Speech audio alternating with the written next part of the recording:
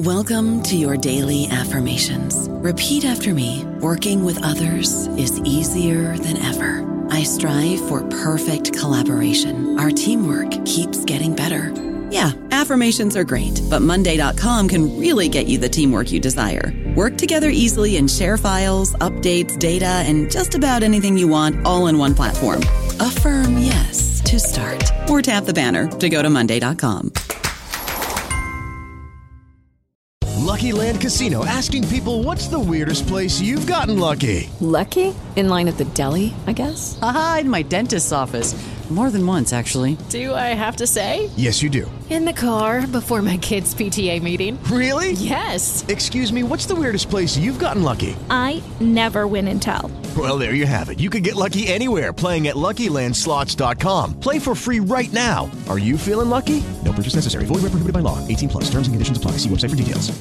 Hello, everybody. This is Marshall Poe. I'm the editor of the New Books Network, and I'd like to tell you that we have a new and improved website. It has 2 new features that we think you'll love. One of them is a vastly improved search engine, so that when you type in keywords, you'll get a bunch of episodes really quick. The other is the ability to create a listener account. And in that listener account, you can save episodes for later listening. So you can create a kind of listening list. We think these features are neat, and we think you'll enjoy them. Please visit the site today. Welcome to the New Books Network. Hello, welcome to the New Books Network. I'm David Kunzman, and I will be your host for today. I have the pleasure of having 2 guests today, Geoffrey S. Smith and Brent C. Landau, to talk about their newest book, The Secret Gospel of Mark, a controversial scholar, a scandalous gospel of Jesus, and the fierce debate over its authenticity, published by Yale University Press in 2023. Geoffrey S. Smith is an associate professor fellow at the Louise Farmer Boyer Chair in Biblical Studies and the director of the Institute for the Study of Antiquity and Christian Origins in the Religious Studies Department of the University of Texas at Austin. And Brent C. Landau is an associate professor of instruction in religious studies at the University of Texas at Austin. I hope you enjoy the interview for today. So we usually like to start our interviews by asking our guests just about their current background and how did they come to write their current work. So Brent and Jeff, how did you come to write The Secret Gospel of Mark? This is Brent. I think I can probably address this. So both Jeff and I are specialists in early Christian apocryphal literature, writings that were not included in the New Testament. We also had a longstanding mutual interest in manuscript studies, going back to graduate work that we both did at Harvard, where we learned some of the ins and outs of manuscripts. And so this was sort of in the background for a while. And then I was teaching a graduate seminar at UT Austin on Christian Apocrypha, and invited Jeff to come down because we were talking about the Secret Gospel of Mark that day, and it's a pretty interesting and controversial text, and invited him to join the conversation. And one of the things that Jeff noticed, based on one of the books that I had brought in, was he had never actually seen a picture of the manuscript before. And the manuscript, if I don't know if there's any way that hearers can have access to photographs or anything like that, but the manuscript itself is very, very intricate Greek cursive of the 18th century. Basically, it's the sort of thing that would be really, really hard to forge.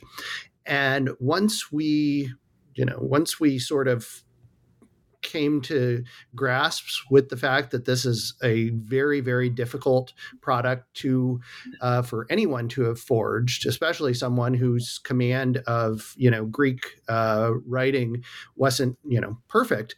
Then it was all of a sudden a question of, well, maybe this text isn't a 20th century forgery. Maybe we need to come up with another explanation for where it comes from. Yeah, and so I would say that while we have had interest in manuscripts and apocryphal literature in the past, our interest in the Secret Gospel of Mark really was born out of sort of teaching, in this case, Brent's teaching. I was very happy that he invited me to come down, because the Secret Gospel of Mark is a text I'd been sort of meaning to look into, but I also knew on the basis of some hallway conversations in graduate school that there were some interesting kind of ideas surrounding the text, and maybe I should avoid it in my own publications. But I thought, hey, let's talk about the text. And as Brent said, I was absolutely shocked once I saw a picture of that manuscript, because prior to that, I probably had just assumed Morton Smith forged it. And after seeing a picture of the manuscript, I thought there is no possible way that he could have executed a hand like that. So at the beginning of the book, you draw out the scene that happened in 1960 at the SBL meeting in New York, I believe, Yes. where Morton Smith gave the announcement of his discovery. Could you just expand upon that? Yeah, sure. So Smith actually discovers the manuscript at the Tower Library in Marsaba 2 years earlier, in 1958. And he has some sort of quiet consultations with other scholars over the course of the 2 years before he finally releases or debuts the manuscript and his interpretation of it.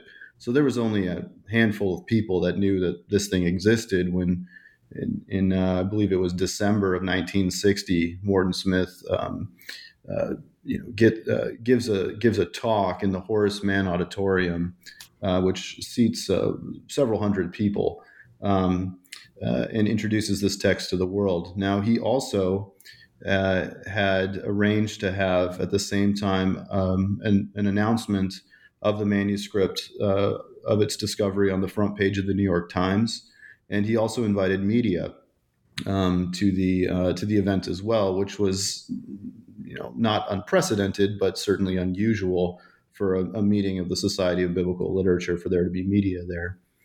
And we interviewed a couple people who were there, and we also read some notes from some people who were actually there for that 1960 meeting. And it's clear from that Smith is presenting the manuscript to the world for the first time in an even-handed way, and doing some fairly detailed linguistic analysis of the text, but that he's also making jokes or intimations that really ruffled the feathers of a lot of the people in attendance that day, and who were largely conservative white male academics who were also religious members of the clergy or prominent members of their own churches. So I guess this question goes to Brent. For people that are not initiated, what is the Secret Gospel of Mark? Is it an actual gospel like we see like in Matthew, Mark, Luke, and John, or is it consistent in a different form? Yeah, so the Secret Gospel of Mark, as we have it, is basically what we would refer to as a fragment, meaning that we've only got a small segment of what is, supposedly the Secret Gospel of Mark. Now, one of the questions that we address in our book is how much more than what we have of the Secret Gospel of Mark. How extensive was this text? At least the way it is presented in the letter attributed to Clement of Alexandria, where we get the text quoted, it's supposedly a text that's as long as the Gospel of Mark, but as Clement says in that letter, it's a sort of alternate version of the Gospel of Mark, something that was basically designed and produced by Mark himself for only the most spiritually sophisticated Christians in Alexandria. So, it's almost as if like the regular version of Mark that shows up in everybody's New Testament, that would be sort of the dumbed down version that most people would have had access to. But then there was this secret version that was for the more spiritually sophisticated Christians. And according to the excerpt that is in this letter of Clement, it is a story about Jesus raising a young man from the dead. It sounds quite similar to the story of the raising of Lazarus from John chapter 11. But in this text, when Jesus brings the young man back to life, the young man is said to look at Jesus and love him and begs to be with him. And Jesus seems to accept these overtures because he goes and stays in the young man's house for a week. We also learned that the young man was wealthy, which is probably how he has a house of his own. Then, after staying together in the same house for 6 days, Jesus gives the young man some instructions. And apparently, in response to these instructions, the young man comes to Jesus at nighttime wearing nothing but a linen cloth, like a bed sheet, over his naked body. And the fragment then says that they stayed up all night and Jesus taught him the mysteries of the kingdom of God. So it's a very intriguing, very suggestive, and potentially explosive fragment. So yeah, that's essentially what is in the secret gospel. And this is, as Jeff was saying, Morton Smith, when he introduced this text to the world in 1960, he didn't shy away from making cracks about the seemingly obvious sexual nature of the text. So I guess my next question is, that raises the question: did Morton Smith think the secret Gospel of Mark was authentic for purely linguistic or textual reasons, or did he have other reasons why he thought it might have been authentic to Clement? Yeah, that's a difficult question to answer. His process seems to have been that he started by trying to authenticate the letter of Clement. Because as Brent said, these excerpts from the secret gospel are embedded or quoted within this letter that Clement of Alexandria allegedly wrote to a otherwise unknown guy named Theodore. And so what he did, and what he largely presents in 1960, is his analysis of the letter of Clement to Theodore. And on the basis of some tools that he had at his disposal, which allowed him to compare the language of the letter with the language of Clement and writings that are known to have been written by him, he comes to conclude that Clement did, in fact, compose this letter. Now, Clement of Alexandria is active in the late 2nd century. So if Clement wrote the letter, the gospel fragments could have been written by Mark, or they could have been written later, but it still would be relatively early in the history of Christianity. And so I think once Morton Smith came to see the letter of Clement as authentic, it became more likely that he was going to locate it at the sort of tail end of the 1st century, and with Mark the Evangelist himself. You did mention that Morton Smith consulted experts of the Greek language while he was conducting his analysis, and I get they differed in their opinion about the dating. Why did Morton Smith, I guess, push back or go against the experts he consulted? I mean, I think actually in the case of the handwriting experts, and Morton Smith was, he had expertise in manuscripts, but he wasn't well versed in really, really late Greek hands. there was some difference of opinion based on the experts in Greek handwriting that he talked to, but really not very much. The difference was, somebody might want to say it's late 17th century, and another expert might, favor the early 18th century, something like that. So actually you get that sort of, kind of disagreement or diversity for pretty much any manuscript that we're familiar with from our studies in Christianity. So it's not as if there wasn't unanimity among the handwriting experts. I think where there was some pushback was that you did have several very, very bright scholars and people who were quite close to Morton Smith who had some serious doubts about whether this was really a letter of Clement. A couple of them, Arthur Darby Knock, who was one of Smith's mentors at Harvard, he felt like this was probably a 5th century text. It seemed to him to be a sort of relatively late composition. You also had a scholar, I believe. Oh gosh, I don't remember where Johannes Munk taught. I wanted to say Episcopal Divinity School, but that might be wrong. Johannes Munk also looked at it and said, this says it's by Clement, but it's got things like the Mark in Alexandria tradition, which we don't know from other sources earlier than Eusebius, who's 4th century.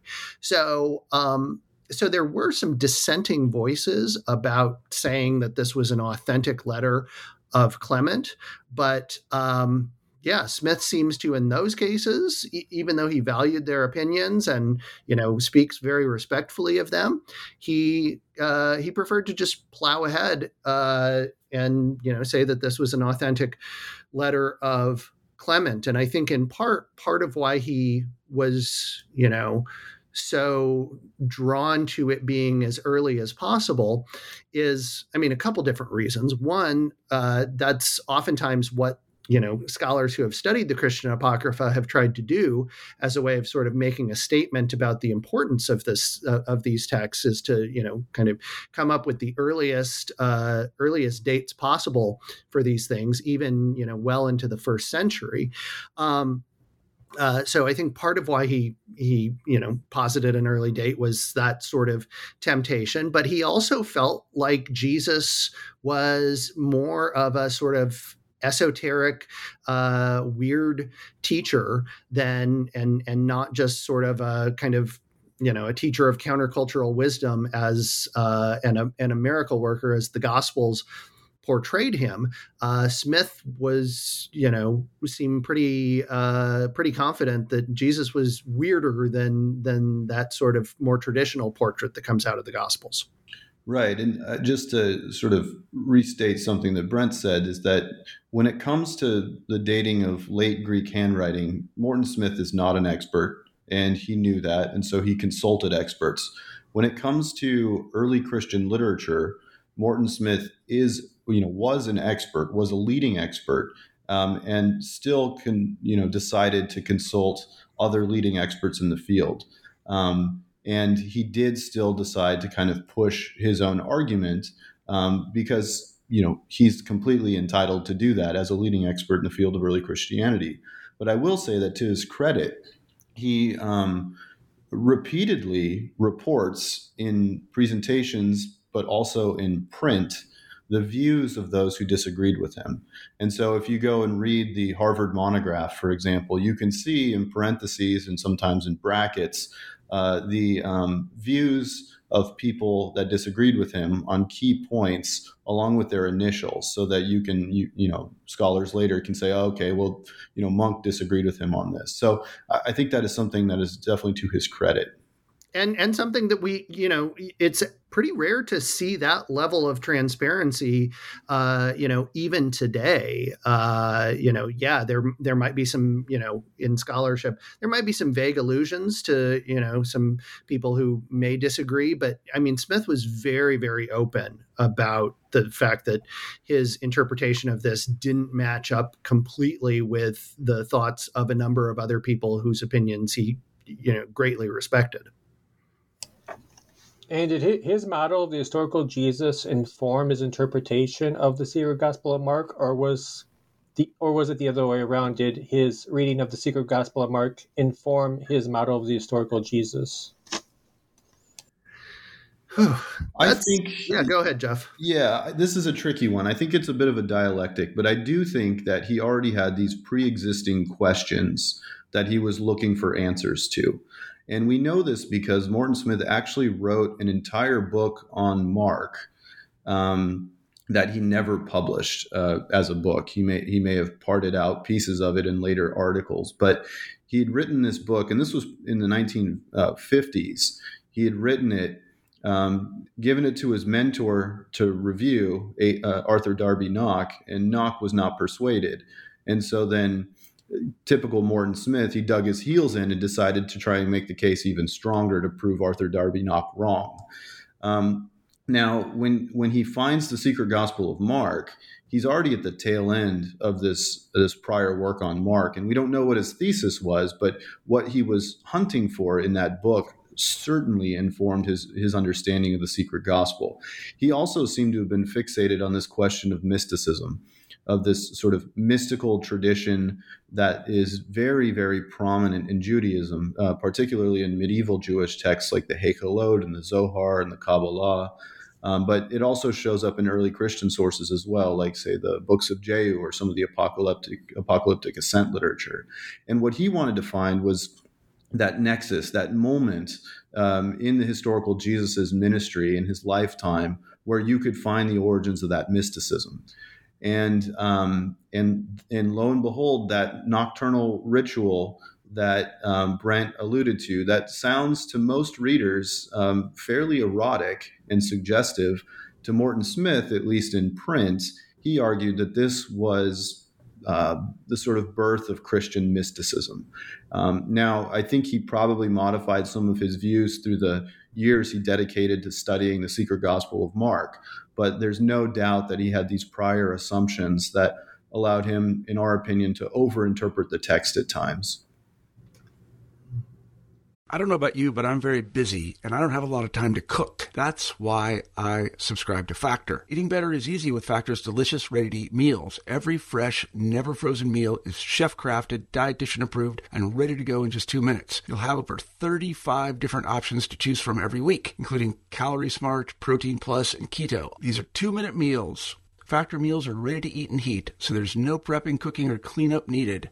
They're flexible for your schedule. Get as much or as little as you need by choosing your meals every week. Factor is the perfect solution if you're looking for fast, premium options with no cooking required. Sign up and save. We've done the math, and this is important. Factor is less expensive than takeout, and every meal is dietitian approved to be nutritious and delicious. Head to factormeals.com/NBN50 and use code NBN50 to get 50% off. That's code NBN50 at factormeals.com/NBN50 to get 50% off.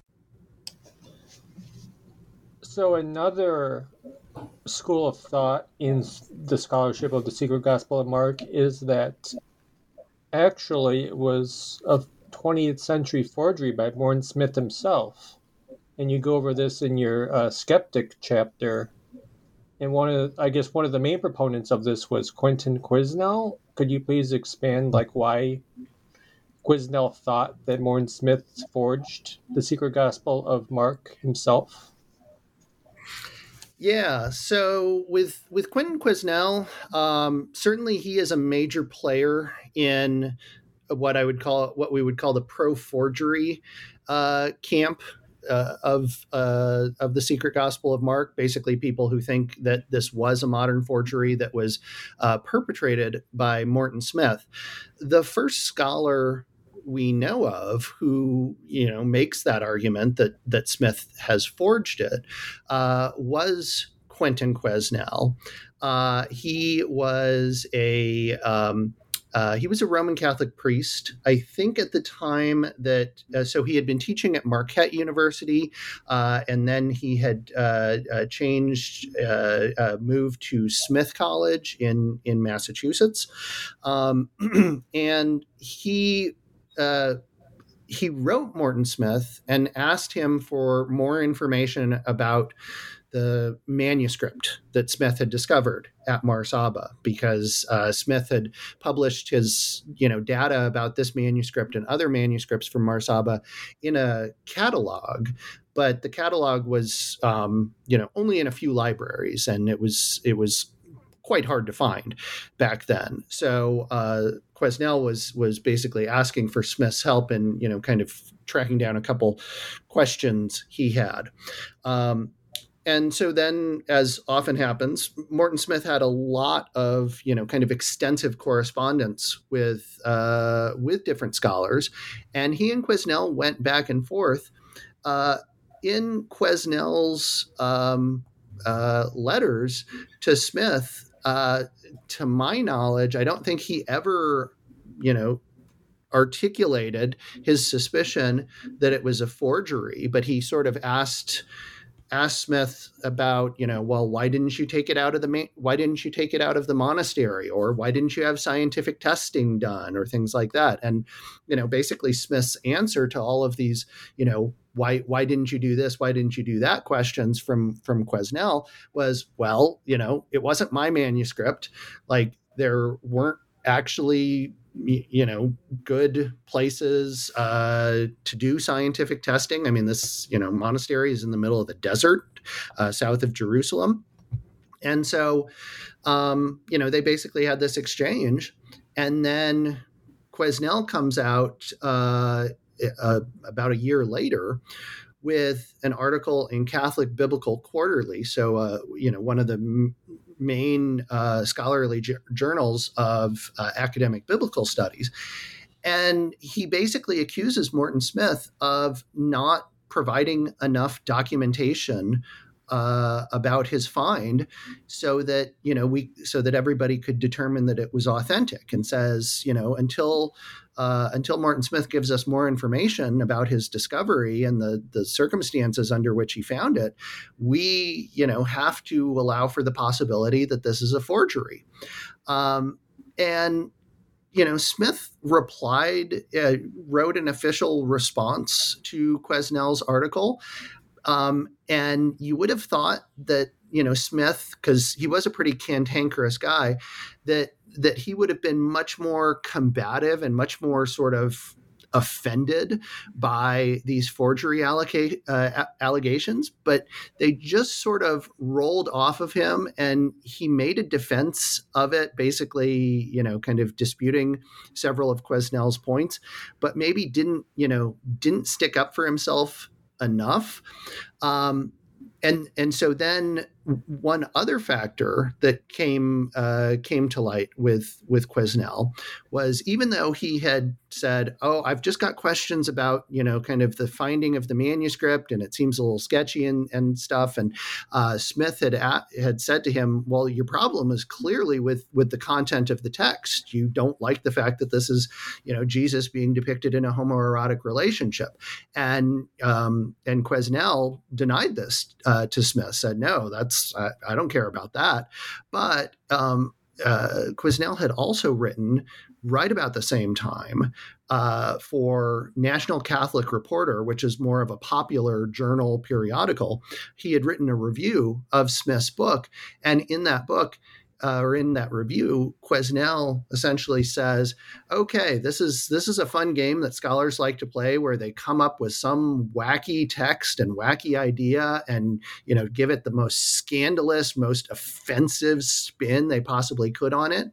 And so when you read that review by Quesnel in the National Catholic Reporter, it becomes pretty clear that he was offended.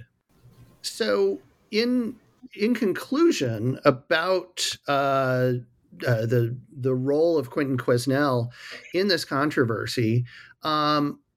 We think that Quentin Quesnel was maybe rather disingenuous about what his objections to the Secret Gospel of Mark were.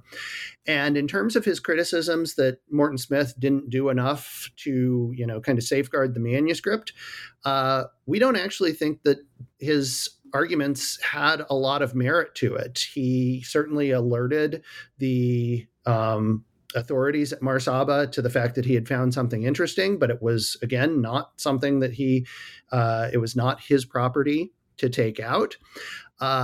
So we feel like the criticisms raised by Quesnel about Smith's handling of it were not very fair, but ultimately what they led to was other voices coming into the picture, coming into the debate and raising, and framing the matter even more provocatively than Quesnel did. Quesnel never actually came right out and said that he thought Smith forged it.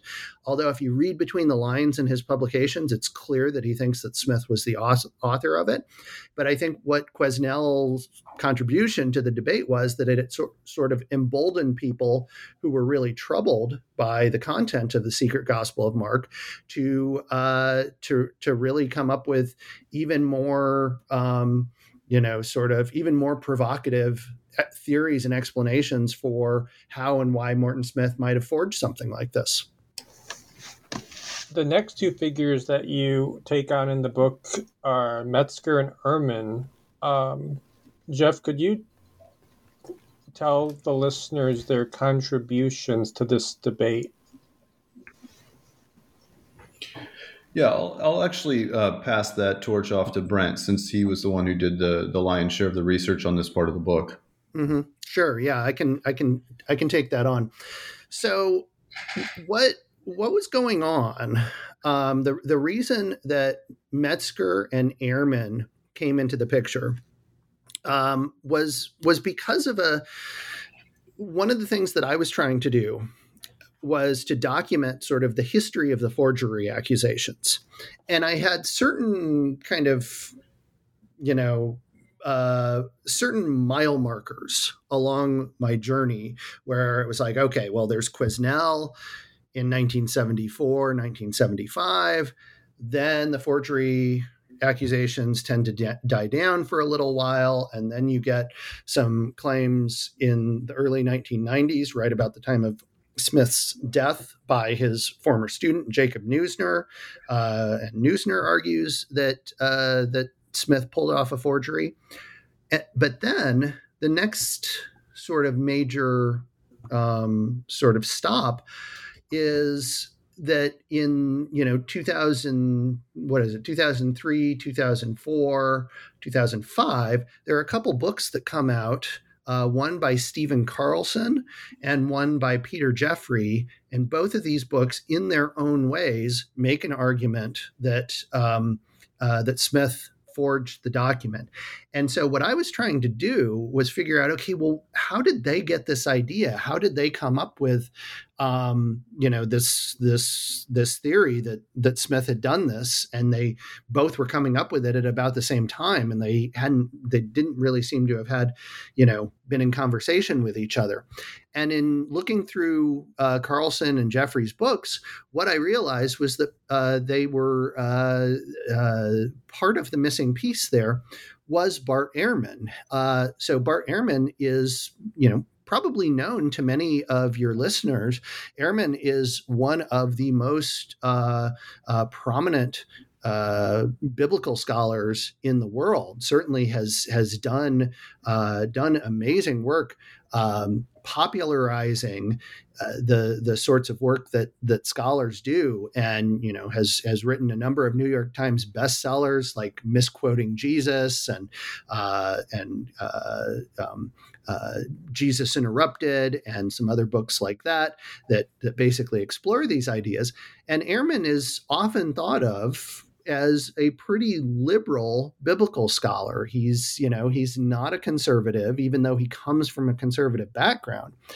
But what I realized in reading carefully through Ehrman's publications was that even though he tends to sort of come down on more liberal positions for a lot of the issues that he cares about in biblical scholarship, his remarks about the secret gospel of Mark, particularly in his book Lost Christianities, which came out, I believe, in the year 2000, he seemed very skeptical of the secret gospel of Mark, and very open, much more open than I would have expected from Ehrman, about the possibility that Morton Smith had actually forged it. And I was thinking, okay, well, what's motivating Ehrman? This doesn't really seem to be very much in character. But then as I read, his discussion of it, I realized how often he was citing the views of his doctoral dissertation advisor, a guy named Bruce Metzger at Princeton Theological Seminary. And Bruce Metzger was much more conservative than Bart Ehrman is today. And I think that in large part, if you look at Metzger, what Metzger has said about, the secret gospel of Mark and questions about its authenticity. If you look at that and then you juxtapose that next to what Bart Ehrman has said, there's not a lot of daylight between them. I think this was a, kind of an interesting instance of Ehrman, even though he has parted ways with his doctoral advisor on so many different in so many different directions, this seemed to be something where he kind of uncritically repeated allegations made by Metzger. So when you, Brent, and Jeff decided to take up the Secret Gospel of Mark, what was your process on trying to look at this afresh and not being, I guess, tied to certain previous schools of thought? Yeah, so if we had, I would say, an initial starting point, it was the manuscript. As Brent said, when we sat in that seminar together, we saw the picture of the manuscript, started talking about how difficult it would be for a non-native Greek writer to execute something like this. And beyond that, somebody who was not formally trained in Greek calligraphy from a certain generation or two in modern Greek history. Once we realized that could not have been Morton Smith, then we just started considering other possibilities. Now, we did think that the language was suggestive. There's some who don't see any erotic undertones or overtones in the text, and we disagree with that. I think it's clear that there's something going on there. But for us, it was difficult to tell what kind of a discourse Jesus' interaction with the young man participated in. Where in history are people talking like this about same-sex relationships? So what we did is we started at the beginning, and we wanted to determine if we thought that Clement of Alexandria actually composed this letter. And after a careful review of the language of the text, we did see the similarities that Morton Smith pointed out between Clement's genuine writings and this letter to Theodore. But we also saw some different affinities. We saw some really interesting, some striking parallels with the language of Eusebius in the ecclesiastical history. And as Brent has mentioned before, Eusebius was a 4th century writer, and his ecclesiastical history was a sort of universal history of the church. And it was very, very influential in antiquity, as it remains today in certain communities. And once we saw those similarities between this so-called letter of Clement and Eusebius's ecclesiastical history, it seemed to us that actually whoever penned this letter knew Eusebius. And if that's the case, it could not have been an authentic letter of Clement. Clement died well before Eusebius wrote his ecclesiastical history. So that enabled us to kind of push it post 4th century, like late 4th century or later.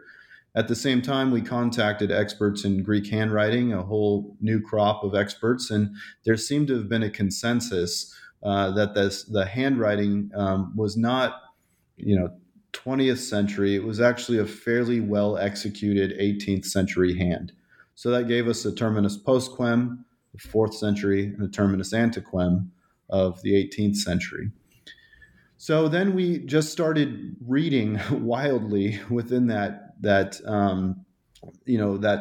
massive time period to try and figure out if we could come up with a place and a time in which a text like this would make sense. And ultimately, we settled on late antique Palestinian monasticism as the place and the time where this makes the most sense as a text. And if I can just jump in there, late antique Palestinian monasticism was not sort of an out of left field theory because, we talked about starting with the manuscript and starting our inquiries with the data from the manuscript. And that's definitely what we did. And part of that data is where was this thing? Where was this thing hanging out? Where has it been residing? And, it seems to have been residing in Mar Saba, which is one of the oldest continuously occupied Christian monasteries in the world. So once we were trying to come up with a plausible time and place, we started with, well, this is where it was found. Maybe this is actually where it was composed. So since this book came out, and your contribution or your theory about the Secret Gospel of Mark, have you received any response from the scholarly community? I'd say the initial responses are starting to roll in. We've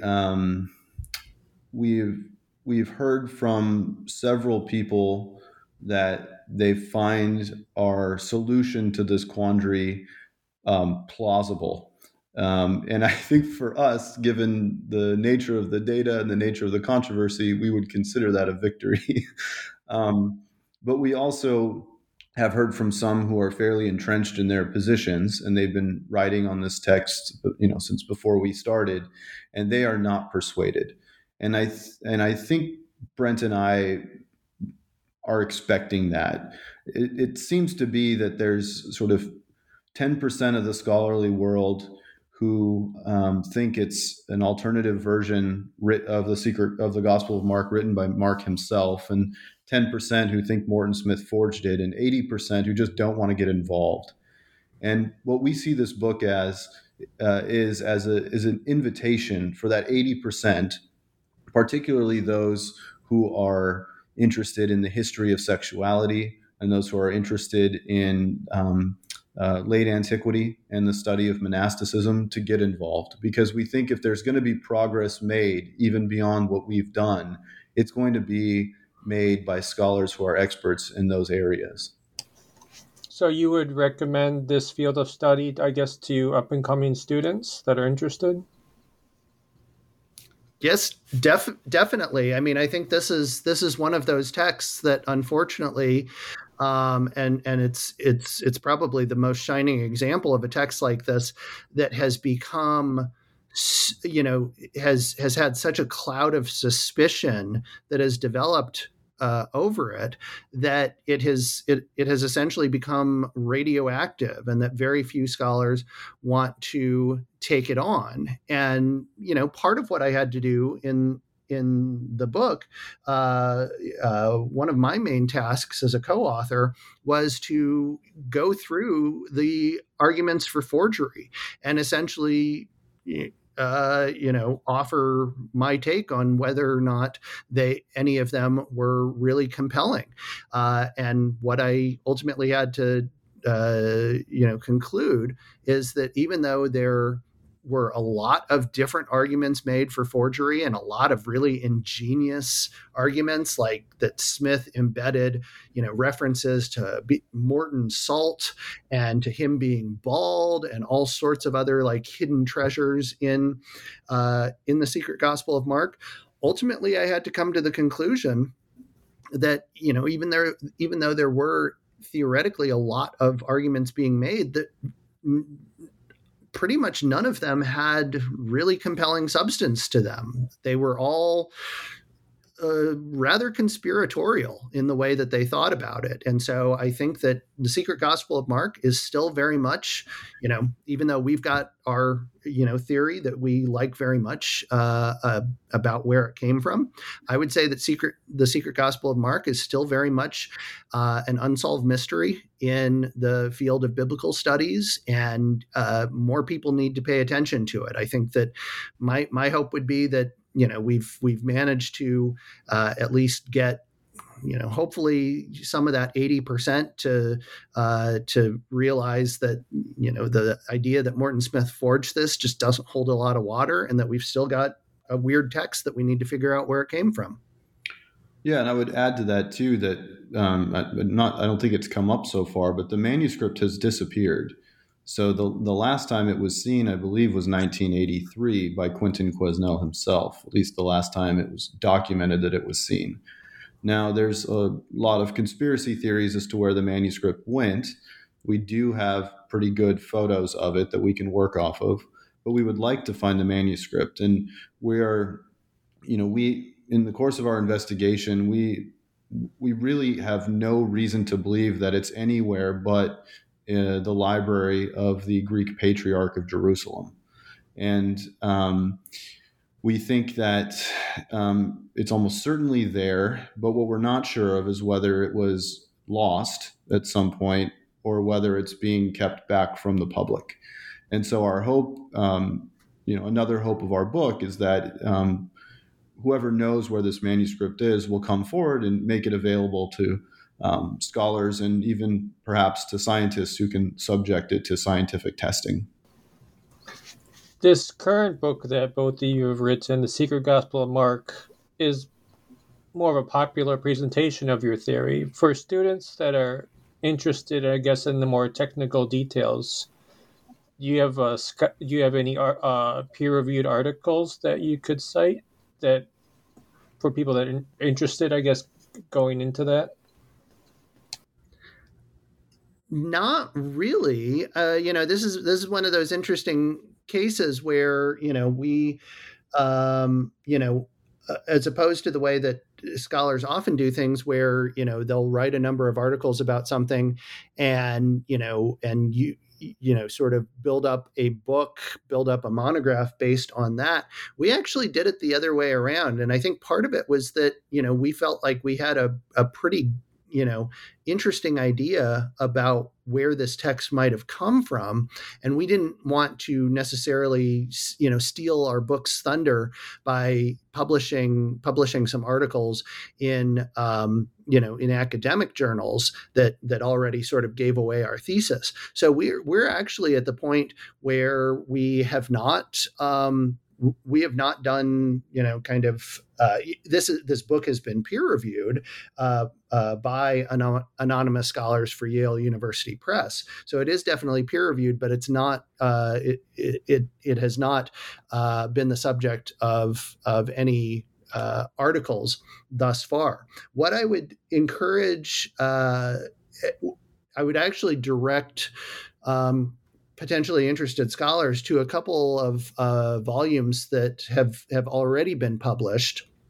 One of which is an edited volume by Tony Burke, and it's called Ancient Gospel or Modern Forgery. And it's basically the conference proceedings of a symposium on the Secret Gospel of Mark and questions about its authenticity that took place at York University in Toronto. So Tony Burke's conference volume, Ancient Gospel or Modern Forgery. I would also direct students and interested scholars to the book by Scott Brown. It's called Mark's Other Gospel. Scott Brown wrote his dissertation at the University of Toronto on the Secret Gospel of Mark. And Scott Brown has done a lot of work in terms of arguing against the various permutations of the forgery hypothesis. So if somebody really wants to get into this and really wants to get into the, scholarly heavy lifting and minutia, I would say that the Burke edited volume and Scott Brown's dissertation are the places to start. So I believe that's all the time we have for today. But before we go, we usually like to ask our guests about their current projects and what they're working on. Yeah, so I'm currently working on a project that deals with what I guess we would call the archaeology of early Christian manuscripts. And so there's this archaeological site called Oxyrhynchus, which is named after the fish that swims in the Nile tributary near the town. It's a fish with a sharp nose. And so the city of Oxyrhynchus was a decent-sized ancient city, but it happens to be where two archaeologists named Grenfell and Hunt excavated about 500,000 papyrus fragments in the late 1800s and early 1900s. And these fragments are some of our earliest copies of things like Homer and Sappho and even New Testament and apocryphal writings like the Gospel of Thomas. But there's all kinds of other material in there as well, even mundane tax receipts and letters and magical texts. And so my project is trying to see what we can determine about the archaeological context of these manuscripts that were discovered. And the book that I am currently working on and revising is a book on what I would call alternative reconstructions of the historical Jesus. So what I'm interested in here, this is a historical Jesus book, but it's a historical Jesus book almost in reverse, that it kind of takes as its starting point some really provocative claims that have been made, both in recent times and much earlier about the historical Jesus. So if you've ever heard people say, Jesus was married to Mary Magdalene, or that Jesus had another love interest, or that Jesus went to India, or that Jesus never existed, or anything like that. These are exactly those sorts of alternative historical reconstructions that I get into in that book. So I'm excited about it seeing the light of day sometime soon. Brent and Jeff, thank you so much for the interview. Thank you very much. Thank you, David.